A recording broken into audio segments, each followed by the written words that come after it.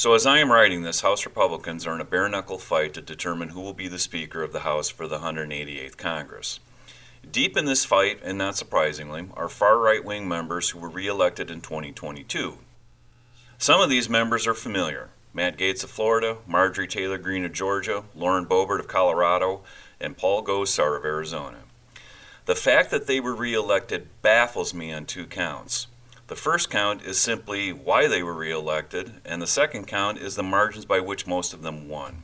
Matt Gaetz of Florida, who received 197,320 votes for 68% of the vote in his district, has fat-shamed teenage girls online, in addition to making other outrageous statements.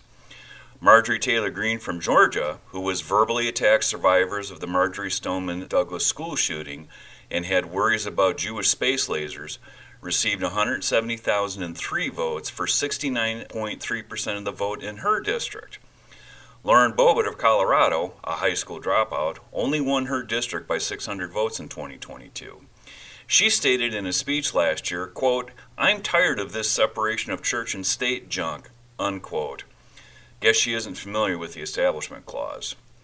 Paul Gosar, who won his seat by default in 2022 as it was uncontested, posted a violent video on social media showing him appearing to kill Representative Alexandria Ocasio-Cortez of New York and attacking President Biden, and has also been associated with white nationalist groups.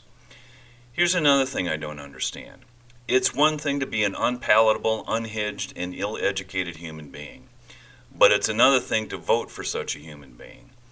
How does party tribalism get to the point where an R or a D next to a candidate's name outweighs that candidate's qualifications and the degree to which they are rooted in objective reality?